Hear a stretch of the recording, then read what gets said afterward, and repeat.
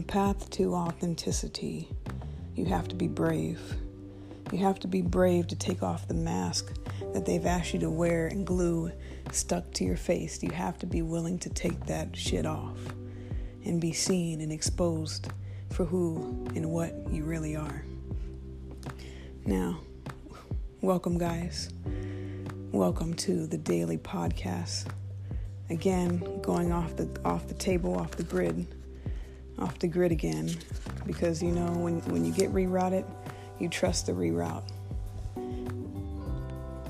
I had this revelation a while back about your destination, your destiny, if you will. Listen, you can never get this life wrong. You cannot get this life wrong any more than you can get it right. So, there's no right or wrong. There just is. And all we are the choices that we make and the decisions we decide. That is it. No matter how many times your route gets redirected, your destination remains the same. No matter how many times your route gets redirected, your destination remains the same. So when you're driving the GPS and you feel like you've missed a turn or you've taken the wrong turn or you've gotten so lost, it might take a little longer, it might go shorter, you might have to take a couple detours, but the destination is still the same. It doesn't matter which route you have to take. The Israelites had to wander in the desert, in the wilderness for 40 years for a trip that would have only taken 11 days. Now, we can look at that and say, dang, son, took y'all 40 years for an 11-day trip. Or we can look at that and say, that's what you needed. That's what they needed. They needed to go 40 years. Because if they tried the 11-day route, they would have ended back in bondage. They would have ended back where they started. So trust the process, trust the reroute, trust the destination. So I'm doing a series about money. We're going to finish up that series later on. But first, we got to trust the reroute.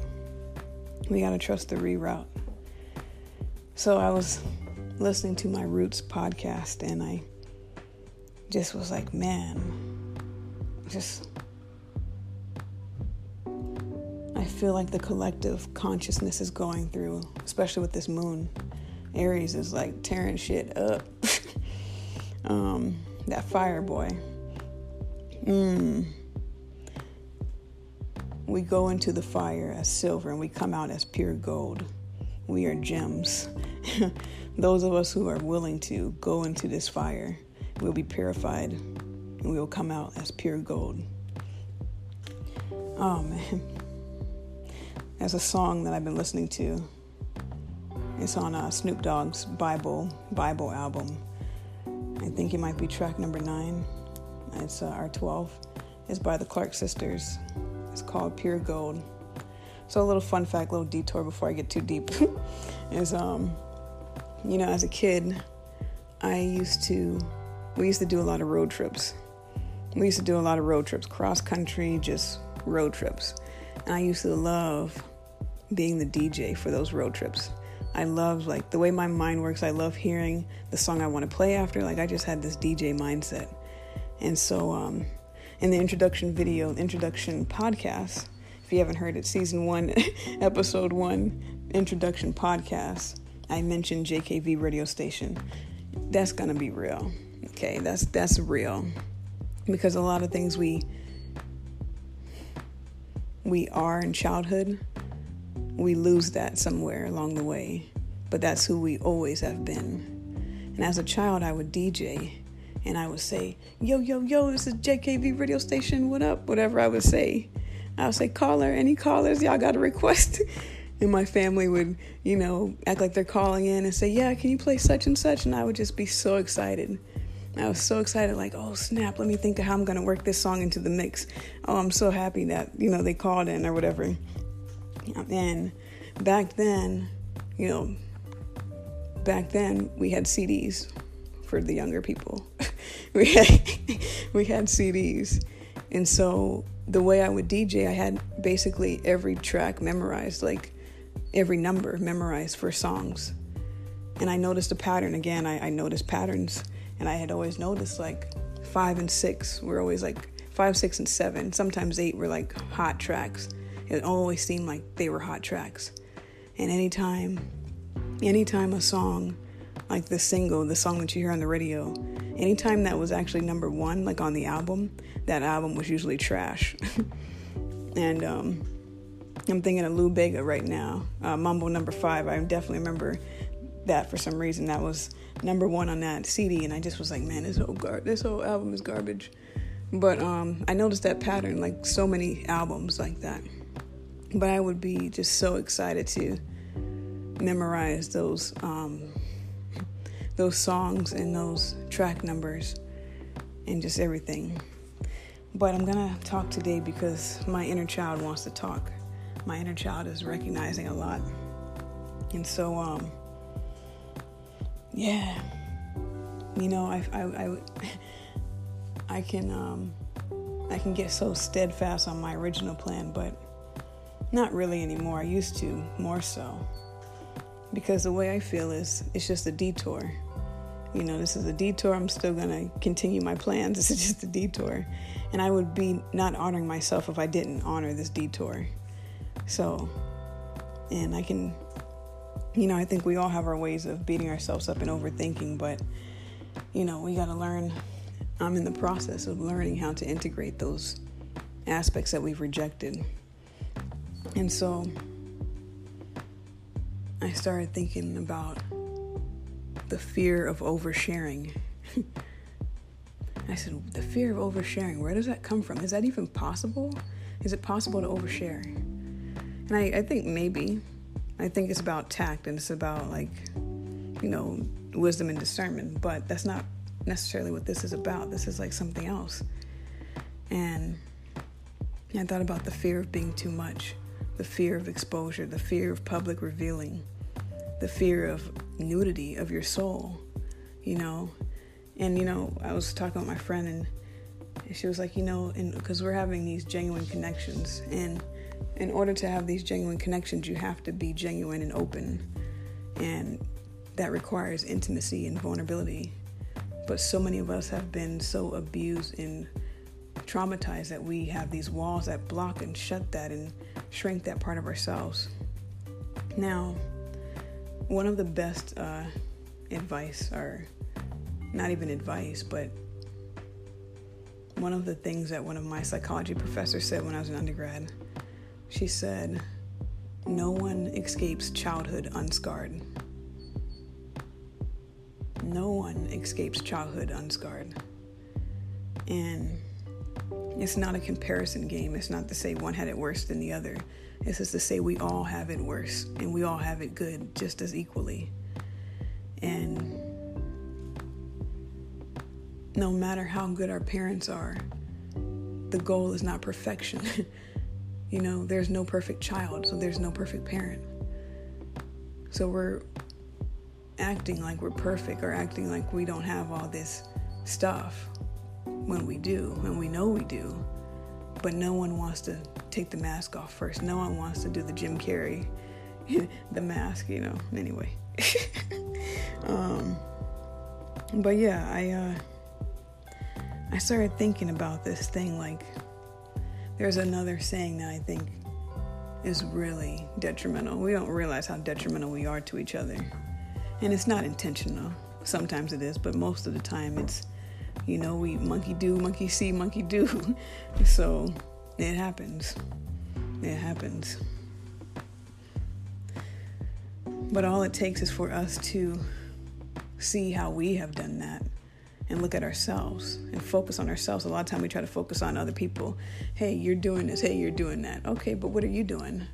What are you doing? No, but what are you doing? Okay, but anyway. And I just thought about, like, the fear, not even the fear, but the detriment of people saying, oh, you're just being over dramatic. Oh, that's a drama queen. That's a drama king. You're being over dramatic. The fear of being too much, the fear of being over dramatic, the fear of being labeled in general. Listen, we are multidimensional beings having a human experience. And in sidebar, this is why Jesus is my ascended master, because the fact that the Creator loved his creation so much that he wanted to come here and experience it in a human form, I'm just like, yo. And I had a whole revelation on that, but I'll get into that later because I'm going to really derail myself. I'll get into that later. But man, and I just started thinking about that. And I started asking myself, where did this fear of oversharing come from for me? Like, I start tracing the roots. I'm tracing the fruit to the branch, to the branch, to the tree, to the tree, to the roots. And I'm like, man. And one thing that has been really detrimental, a lot of times we have voices in our heads and they're other people's voices. Sometimes they're our own. Sometimes they're not. 1 second. Spiral is hungry. Spiral, you still have food. You still have food right here. Come on, don't be that guy. But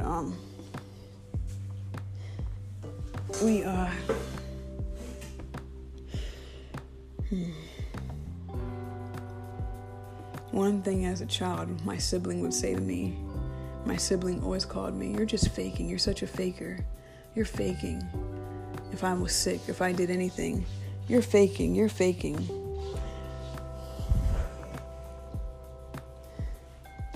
Just like right now, my cat wants more food, even though she has more food. Do I invalidate her wanting more food? Or do I just give her more? That'll make her happy right now. Now, I don't always do that because I don't believe in spoiling my cat, but I don't see it being detrimental right now. I'm not giving her a lot either. Just enough to make her chill out for a sec. Hey, turn up. And so, thank you. And so, okay. Now she doesn't even want to eat, but okay. The point of the matter is, what we see in others is what we see in ourselves. And I realized, like, my sibling would say I was the faker, quote unquote. But now as an adult, I can see who actually was the faker. I can see who actually was the imposter. I can see these things. And so when you do inner child work and shadow work, you can go back to these timelines, you know, and look at a timeline like this. A timeline, just like we go on our social medias, they're timelines. You can post a pic just as quickly as you can erase that pic. So don't think anything is permanent in your timeline. Even if it happened decades ago, it's not permanent. You can go and reintegrate that. You can change the narrative of that. You can completely delete it if you want to. And so this is my chance to reparent myself. So I go back to those moments and I speak to that inner child and I say, you know, that person, that's how they feel about themselves. That's not about you. That's how they feel about themselves. And a lot of people can be leery about doing shadow work, but when you do shadow work, there's also light in the darkness. So what I found in that shadow work is, when I was younger, I always thought of my sibling as being such a leader. I always thought my sibling was such a leader. And I was just a follower. I was the Robin to the Batman. That was always my role, quote unquote. So I thought. Even with my parents, they were like, oh, there goes your shadow. And it really created a lot of identity issues. And then that became a whole thing, because then it became, oh, you have sexual identity issues. And then that became shame. And then that became this and that and that. And it just continues to snowball. But you tackle one thing at a time, one foot in front of the other. And so I realized I saw this person as a leader, which means that's how I saw myself, even though I didn't realize it. Because the same attributes that reside in someone else that we admire, they reside within us too. And the same things we dislike about others, they reside in us too. So we really got to learn how to love those aspects that we've rejected and that we've forgotten. And I just was like, man.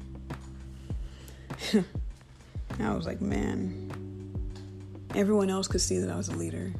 I couldn't for the longest. I do now. I couldn't then.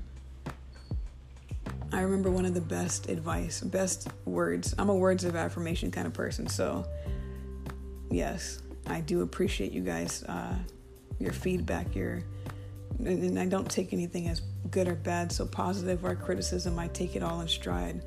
So I thank you guys for your words of encouragement. And I'm glad that, some of you have reached out and said that what I'm doing is helping, because that helps me and that makes me feel empowered and like I'm doing what I'm supposed to. So thank you guys for your feedback as well. But my band director said, do you know who the best saxophone player is? And I'm looking at, the person who I see as the best. And I'm like, this person. And they said, no, they said you. And I'm like, what? And I'm like, my band director thinks that? And I think he's like super talented. But he also was I could never understand him. So I kind of kept my distance. But he was he knew everybody, but nobody at the same time. It was the weirdest thing. He could really see people. And I just was like, wow. And I remember when I became first chair, out of the 4 saxophone players, we all went down the line. I think I was third. Yeah, that's what it was. I was third chair. And he said, move up to the first chair. And I just moved up 1 chair. And he said, no, move up 1 more. And I remember feeling so intimidated, because it was like my big soror, and it was also like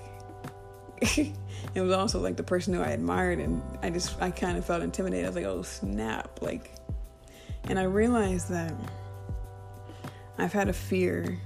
I used to have a fear of elevation, because the higher you go, the more visible you are. You become an easy target. But again, when you have this freedom, you don't care. When you have a message, when you have a purpose, when you know what that is, we all have a purpose, but once we start to find out what that is, we don't care what comes our way. Death, life, we don't care. We just don't. Someone else who really inspires me, Dr. Martin Luther King Jr., recently found out he is the same Myers-Briggs personality as myself, which is, out of the 16 personality types, this is the rarest type out of them all, and that is the INFJ, intuitive something else. No, I don't know all of it, but I definitely know. That's what it is. It's not that. It's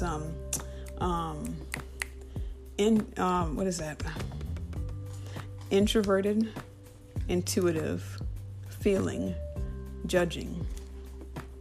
And I always used to feel like, dang, I don't want judging. Like, am I judgmental? And in some ways I can be, for sure. And I definitely just was like, okay, let me just look at that. And let me see if that is part of me, how can I make that work for me, not against me? And so I have all these childhood memories coming up, because my inner child got triggered yesterday as I talked about my grandmother. Because what I didn't share was the previous year, in 2009, I prayed for them. Now, let me back up too, because as a kid, I was always seen as one of the wisest of the family, even though I was a child. And I didn't really know how to use my gifts, and no one really knew how to teach me how to use my gifts. But everyone wanted the help. But it was like this fear, because it was like, we don't know what to do with you, but we're glad that you are here. And I always felt very alone because of that. But I also embraced it because of that. And I just remember let me ask this. I'm going to put it this way. I'm going to put this question, because this is a question that I've asked myself, and I want to ask you guys as well. Would you rather be stared at or laughed at? Would you rather be stared at or laughed at? And you have to choose one. If you had to, which one feels like more resistant, I guess, to it? For me, I hated being stared at. It made me feel defective. It made me feel like something was wrong. It made me feel like I was wrong. I didn't realize until later on, that it was actually people usually, and it's all about also how you choose to interpret how they're staring too. But it always made me want to go quiet when they would stare. It was like I said too much. I shouldn't be talking. Being misunderstood, yada, yada, yada, whatever storyline I want to say. But now I'm starting to understand that people would stare and go quiet because it was almost like it wasn't fear. It was like them being in awe. But I felt like I was making people afraid. I would see this fear in people and I'd just be like, oh, snap. I done triggered someone. I done made someone question their reality. I done hurt someone in some way. And now I'm understanding like that even if it is in fear, I'm kind of okay with being feared now, even if that is what it is. And, for the people who get it, they get it. And it's like you really do find your tribe the more you become yourself. And we're going to take a short break. When I come back, I'll be here.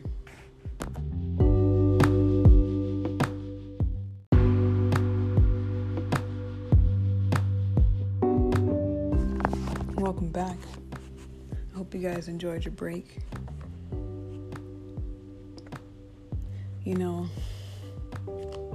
Fear is false evidence appearing real, as they say. They also say it means face everything and rise, or something else. But let's focus on face everything and rise. Because the fear that if I say something, I'll be killed, or if I say something, I've spoken in error, or if I say something that I shouldn't say, or all of these other things that we have lingering in our minds. I realize that stems from trauma, and it stems from abuse. At least in my case, I realize that it stems from that. Because anyone who's been abused, what does the abuser typically say? They typically say, don't tell anyone. They typically say, if you tell anyone, I'm going to have to kill you. They say, if you share this, I won't be your friend anymore. If you do this, these people won't like you. And whatever other justification they want to say to keep their self hidden. But let me tell you, when you shine that light on that darkness, exposure therapy.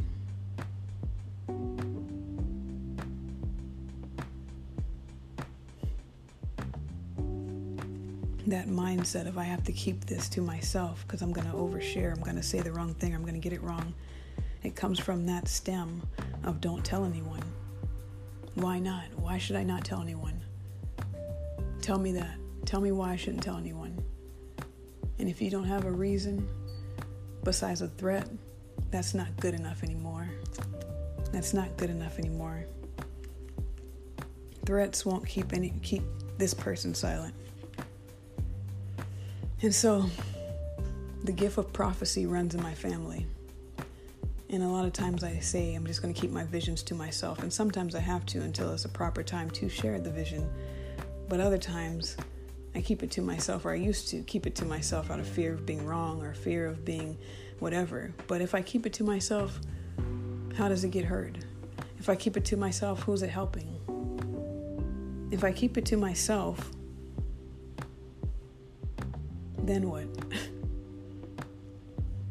Now there's a saying. The saying is, you're only as sick as your secrets.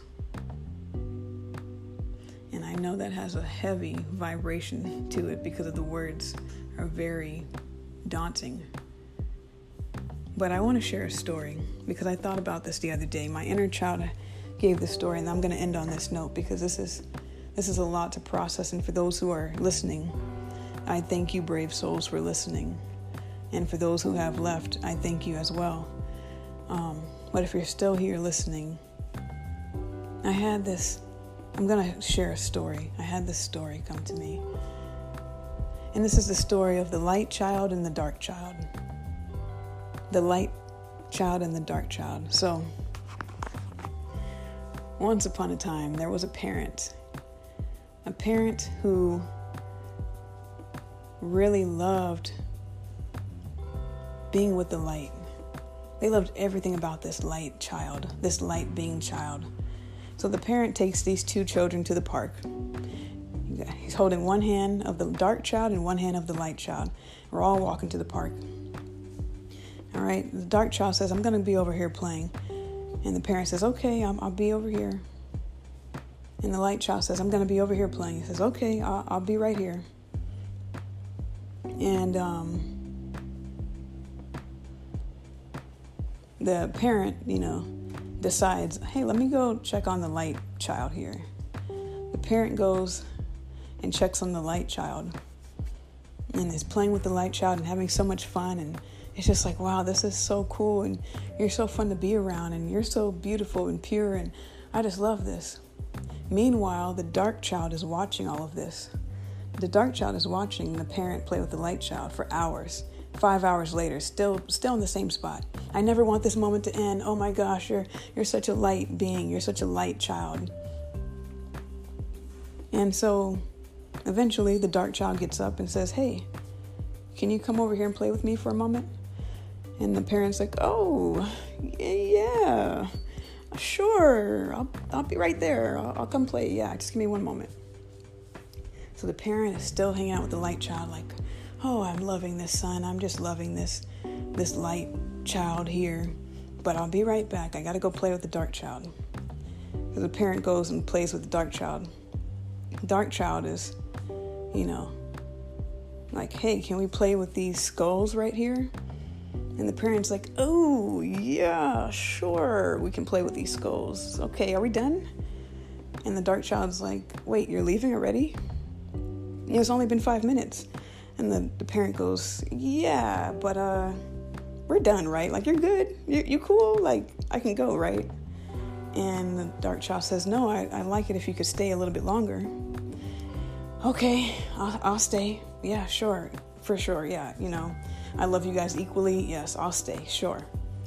Meanwhile, the parent is, really uncomfortable. It's dark, it's gloomy, it's raining, it's thunderstorming where the dark child wants to play. And the parent's kind of looking over the parent's shoulder like, let me check on the light child and see what the light child is doing. Looking over and seeing the light child in the sun with rainbows and unicorns and, 4-leaf clovers and all this extra shit. And the parent is like, ooh, that looks a lot of fun. But damn it, I said I would stay here with this dark child. All right. The dark child is picking up on all of this. The dark child is seeing the parent really looking over, wanting to be in the light, really not wanting to be where they are. They're not being present. And I shared this story because that's what we do with our dark side. That's what we do with our demons. That's what we do with the parts that we've rejected of ourselves. We don't want to sit with them fully. I'm angry. Oh no, I got to get happy real quick. Why? Why do you have to force yourself to be happy now? Oh, because, I want to be a positive person. Okay. Can you still be a positive person and have anger? Yeah. All right. So why can't you sit with your anger for a minute? Oh, because it's so damn uncomfortable. Oh, okay. So you want to be comfortable. Okay. So that's what it is. Gotcha. All right, cool. Bet. So now I use that analogy in that story because that's what we do with ourselves, and that's what we've been taught to do to others, and that's what has been done to us. And we have to sit with those aspects that we've rejected just as long as we would with anything else. We have a good moment or a good memory, and we never want it to end. But why, when we have a bad memory, we want to get out that shit as quick as possible?